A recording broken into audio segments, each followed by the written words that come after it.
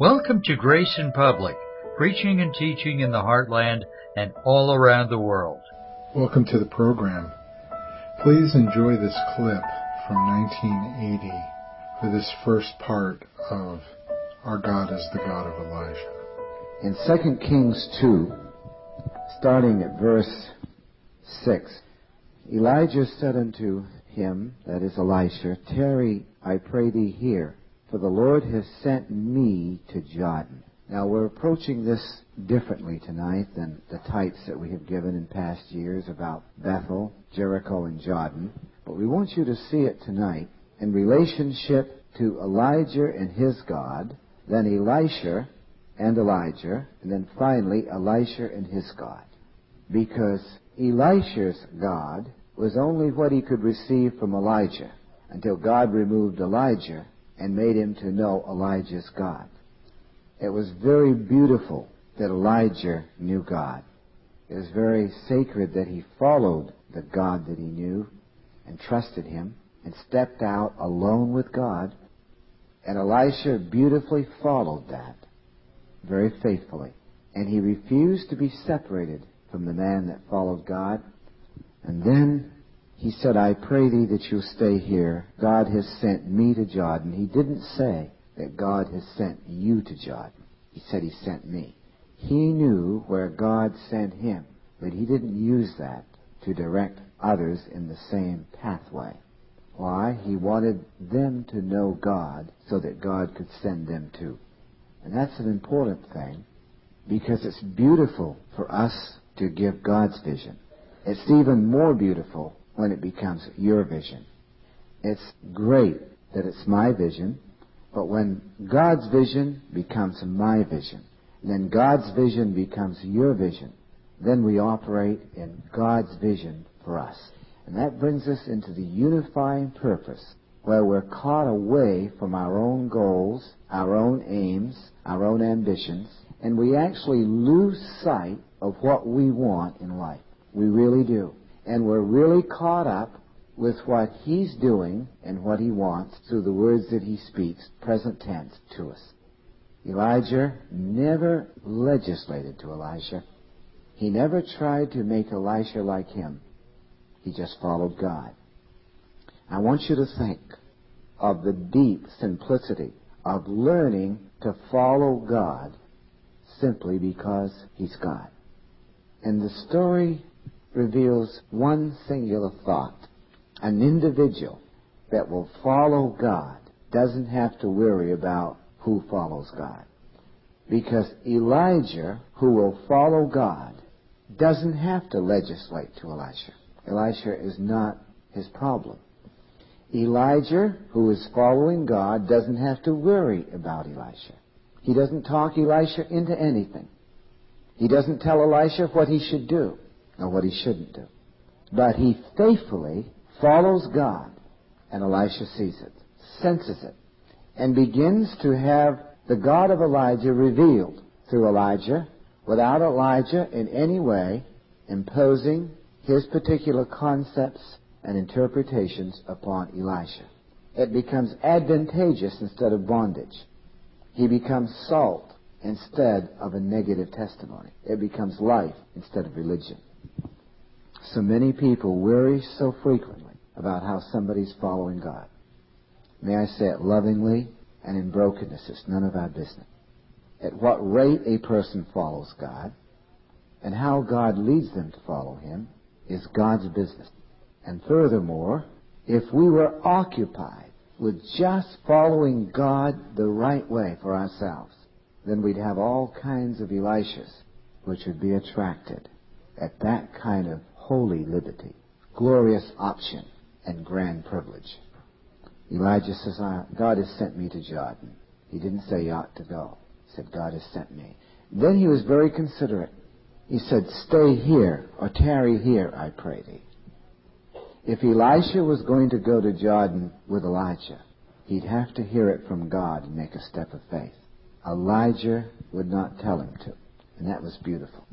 Elijah was trusting God for Elisha, and Elisha was trusting the God of Elijah. And something was going on in terms of following Christ. It was all God. It was not man. And God had a way of developing a capacity in Elisha through the beautiful, simple obedience of Elijah, without any comparison or any condemnation, just because Elijah responded to his God. And that would create in Elisha a desire to discover his God. That's what Christianity is all about. And in John, the 20th chapter, the 21st chapter rather, when Peter was concerned about John, Jesus said, that's none of your business. What will happen to John will happen to John, but you follow me. And the whole principle is following Jesus Christ in John 8:12, who is light, so that our life will not be deceived by darkness. We must never let anything interfere in following Christ. And I want you to see something, that to believe is to commit. And to really believe is to abandon every single thing that doesn't complement the commitment. To believe is to commit to Christ. And that includes abandoning the abandonment of everything that doesn't make that commitment plain and the yoke easy to follow Christ. Jordan, and then the two went on. Because Elisha said, as my soul liveth, I will not leave thee. And the 50 men of the sons of the prophets went and stood to view afar off. And they too stood by Jordan. But they could never get over it. They could never get over the Jordan. They always had to view afar off. They were sons of the prophets. But as sons of the prophets, they never made any personal discovery as to who God is. Their relationship was never really, truly a personal adventure. They had never been motivated and quickened for themselves, individually, by their God.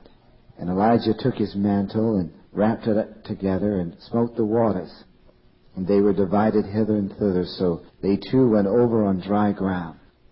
He said in verse 6, God has sent me to Jordan. And then he used the mantle that he had to perform a miracle and to get over the Jordan on dry ground. It came to pass that when they were gone over, Elijah said unto Elisha, ask what I shall do for thee, before I be taken away from thee. And Elisha said, I pray thee, let a double portion of thy spirit be upon me. And he said, thou hast asked a hard thing. Nevertheless, if thou see me when I am taken from thee, it shall be so unto thee. But if not, it shall not be so. You said you would never leave me nor forsake me. You were going to go with me everywhere I went. Why was Elisha so determined to follow Elijah? Because he was after Elijah's God. And he was fervent in his spirit, earnest in his quest. And then, when Elijah said, what can I do for thee, because I'm going to be taken from thee? He immediately said, I want a double portion of the Spirit that's upon you. And the thing that makes that request so beautiful, it was a daring request. It would have been one thing to have asked for the portion that Elijah had, but he wanted twice as much as Elijah had. He was getting to know Elijah's God. Would Elijah, when he was taken away, would his mantle fall upon Elisha, and Elisha have more than Elijah had? The one that he followed? The one that took the initiative by faith? The one that was so used of God? Yes. He dared to believe, because he got to know Elijah's God, that he could get a double portion from Elijah's God and get blessed more, if you want to put it that way, than Elijah. That was bold, daring, and it just revealed the kind of God that Elijah revealed to him. And it's a very vital thing when we reveal to those that follow our personal God until they get to know him for themselves. It's very special when we reveal him in such a way that they can be blessed beyond what we're blessed and get double what we've got. That's revealing him as a God of grace, a God of love, a God that gives. And then he goes on. And in verse 11, and it came to pass as they still went on and talked, then behold, there appeared chariots of fire and horses of fire, and parted them both asunder. And Elijah went up by a whirlwind unto heaven. And Elisha saw it. And notice the conditions in which Elisha saw it. He was going on with Elijah, talking with him, walking with him. And he saw what happened to Elijah by Elijah's God. he realized that what happened to Elijah was happening by the God of Elijah. Walking together, agreeing, fellowshipping, trusting, just going on. And this is the beautiful thing about God. The Christian life, we walk together with God. We talk together about God. We go on together with God. Just a simple, beautiful, humble, childlike relationship with each other, discovering God. Then Elijah was taken up. The chariots of fire came by a whirlwind, and Elisha saw it. The people that walk and talk with those that follow God can see the things that God does for those that follow Him. Those that take steps of faith, you're able to see it. Those that venture into the unknown mysteries of darkness and the unknown mysteries of life and penetrate into its depths as you walk in fellowship and talk. You begin to see how their God operates with them, what He does to bless them, how He gets them through the fires and gets them through the furnaces. You talk about it, walk with them, and go on with them, and fellowship into their new adventures, but hand in hand you go with them. And more you're getting to know their God. But wait a minute. What happens when God takes? What happens? Then all of a sudden you realize He's your God too. The Jordan is right before you, but Elijah's gone. But there's the Jordan. It won't be Elijah this time that will take his mantle and divide the waters. God has got you alone to face the Jordan with Him, without your Elijah. Has Elijah's God become yours? Is your life personal? Have you made a personal discovery? Are you willing to go forward with a personal adventure? Are you viewing afar off? Are the words that Christ speaks unto us spirit, God consciousness and life, the imparted nature of God? As the story goes on, in verse 12, and Elisha saw it, and he cried, my father, the chariot of Israel, and the horsemen thereof. And he saw him no more, but he took a hold of his own chariots, the clothes rather, and rent them in two pieces. He cried. He was deeply moved emotionally. And there are so many things that's going to happen to our lives as we walk and talk and adventure and still go on. I hope you can catch the intensity of this anointing and not be distracted by the familiarity of fleshly emotions. As we still go on, just plain, still go on. There's so much in those words. There's so much manhood in it. There's so much character to it. There's so much stewardship in it. There's so much soldier attitude in it. Morning, noon, and night, week after week, month after month, still go on. Still go on. And this is the beautiful principle of getting to know God. These people that run around and get bored and want to race here and run up, they don't know how to settle down and still go on. They walked, they talked, and they went together. Onward to the next thing, the next situation, the next adventure, the new discovery. But wait a minute, Elijah, it's taken you into a tremendous dimension. You're going to be taken up. God wants you up there. But He's going to give Elisha a double portion to still go on. You will not be left with any.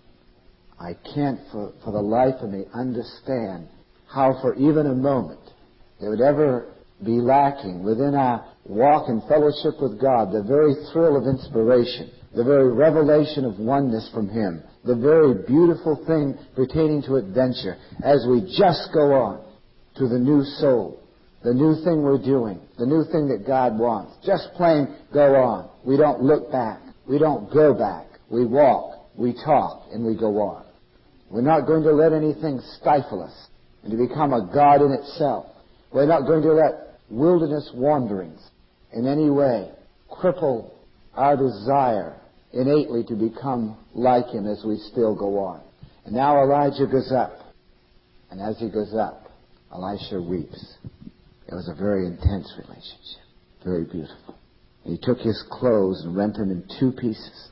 And that simply meant this. He asked for a double portion.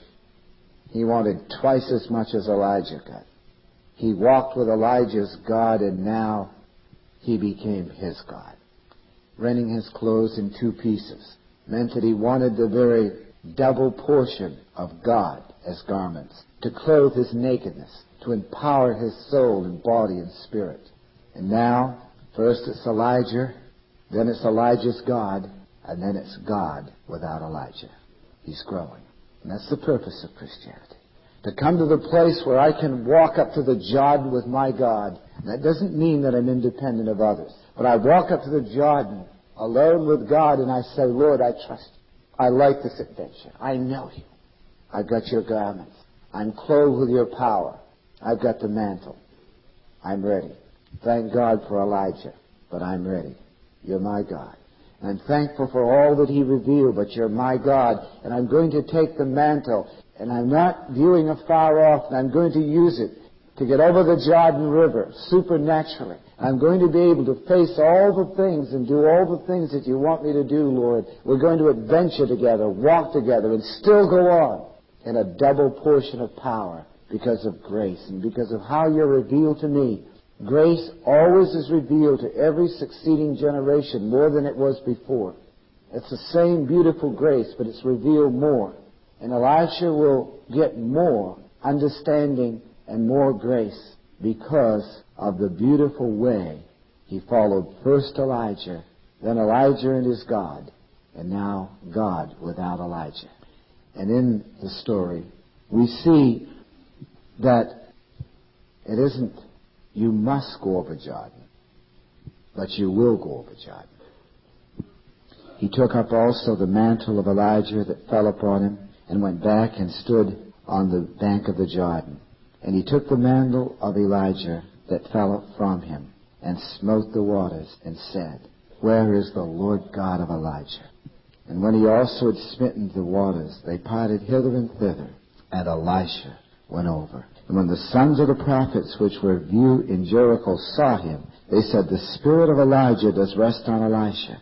And they came to meet him and bowed themselves to the ground before him. And because of the God of Elisha, the sons of the prophets are getting close. They come closer and closer. They're not viewing afar off. Humbly they are constrained by the God of Elisha to come close and to bow themselves because they saw his God. What a beautiful illustration of how God wants it to be with men, women, families, pastors, and how the God of Elijah becomes the God of Elisha, and then he attracts the sons of the prophets who are viewing afar off, and now they come right up close.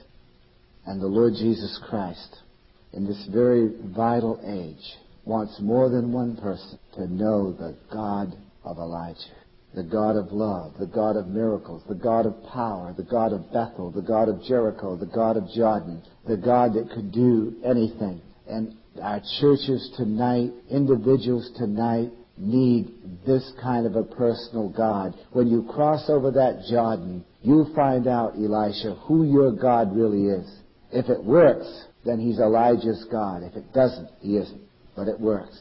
And you'll discover when temptation comes who your God is. You'll discover in your new adventure who your God is. You'll discover as you stand before the Jordan River, which is impossible by natural means to cross over, who your God is. And I'll discover as I go through my next adventure with God, who my God is. He's the God of Abraham, the God of Isaac, the God of Jacob, the God of Elijah. You'll discover for your marriage, if you're willing to be true to God and say, though he slay me, I will trust him, in Job 13:15. If you're willing to commit your marriage to God and not to your mate, you'll discover, sooner or later, you'll discover who your God is. He's the God of Elijah that parteth the Jordan River. He's the God that has a mantle that falls upon you. And in your hands, in your situation, it's a mantle of power, a mantle that can divide the impossible river so you can cross over on dry land. And so those that may be religious but do not know God anear, but only afar off, will come and say, God healed the marriage, and I'm going to bow down at that kind of a God. God delivered that person from alcohol, and I want to bow down to that God. God delivered that person from lust and slothfulness, and I want to discover that God, and I'm going to follow that person until that God becomes my God, and then I'll have my God, which is their God, without having to have them. And that's exactly what this story is all about.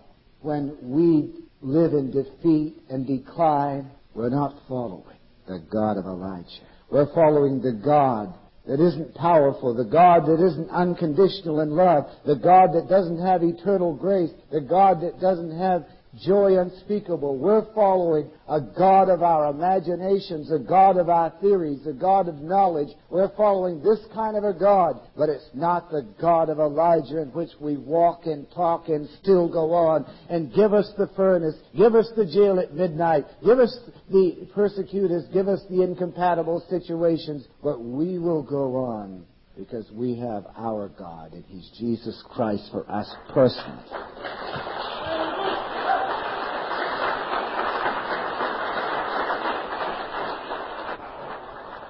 And we should say to Jesus tonight, as Elisha said to Elijah, we should say, listen, Lord Jesus.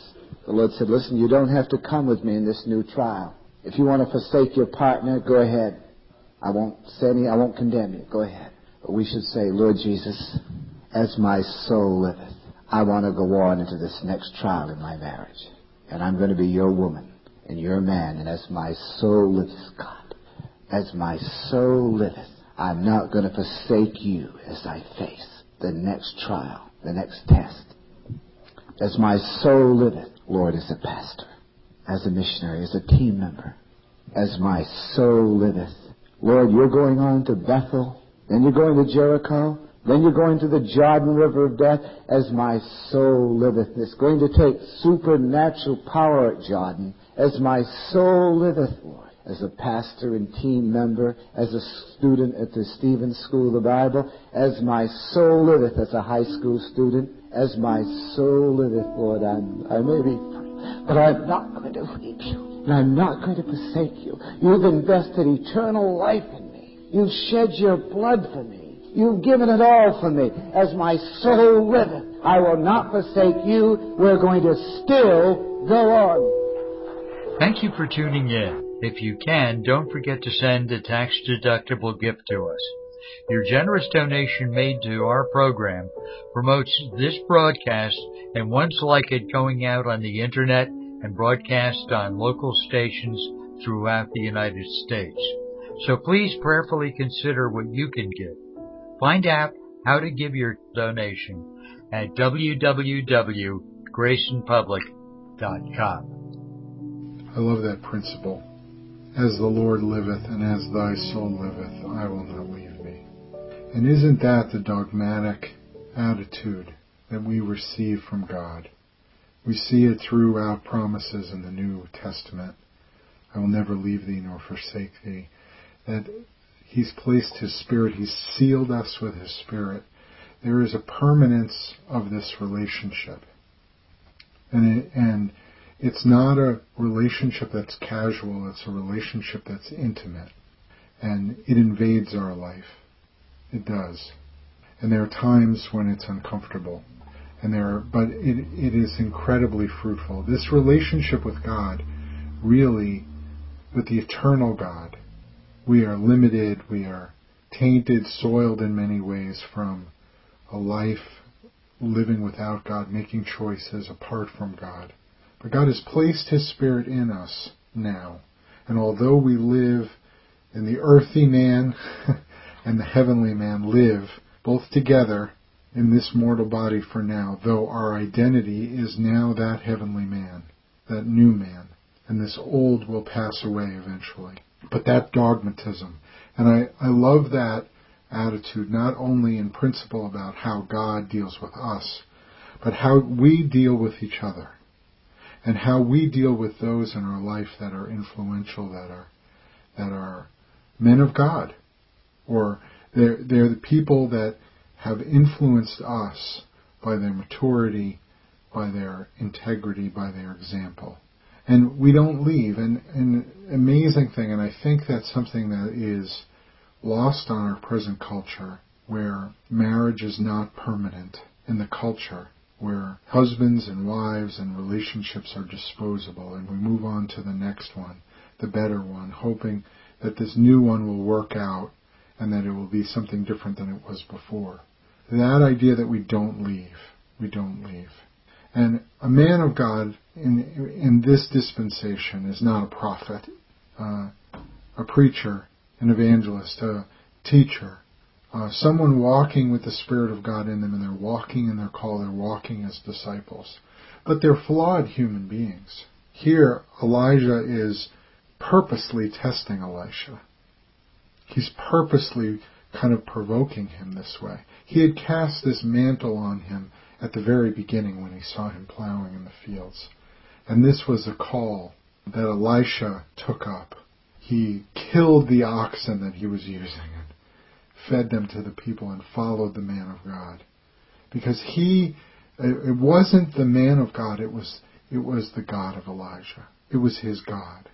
And he knew and grew in knowing this God, the God of Elijah. And he would not also abandon the man of God. And people need that today. You know, men are flawed. The preacher of the gospel is not a perfect man. But those that will stand by and say, I will not abandon this man because I will not abandon his God. And his God will never abandon me. And I'm going to stick around. And you know what? There's great reward in that. There was that time where it came to pass. And Elijah asked what Elisha wanted. And because he was a man of God, he knew it wasn't within his power to give it. But boy, it was in his God's power to give it. And it was given. We'd love to hear from you, so please go to our website and contact us. The web address is www.graceinpublic.com. So today, the idea of this kind of relationship, it may be foreign to you. This idea of discipleship.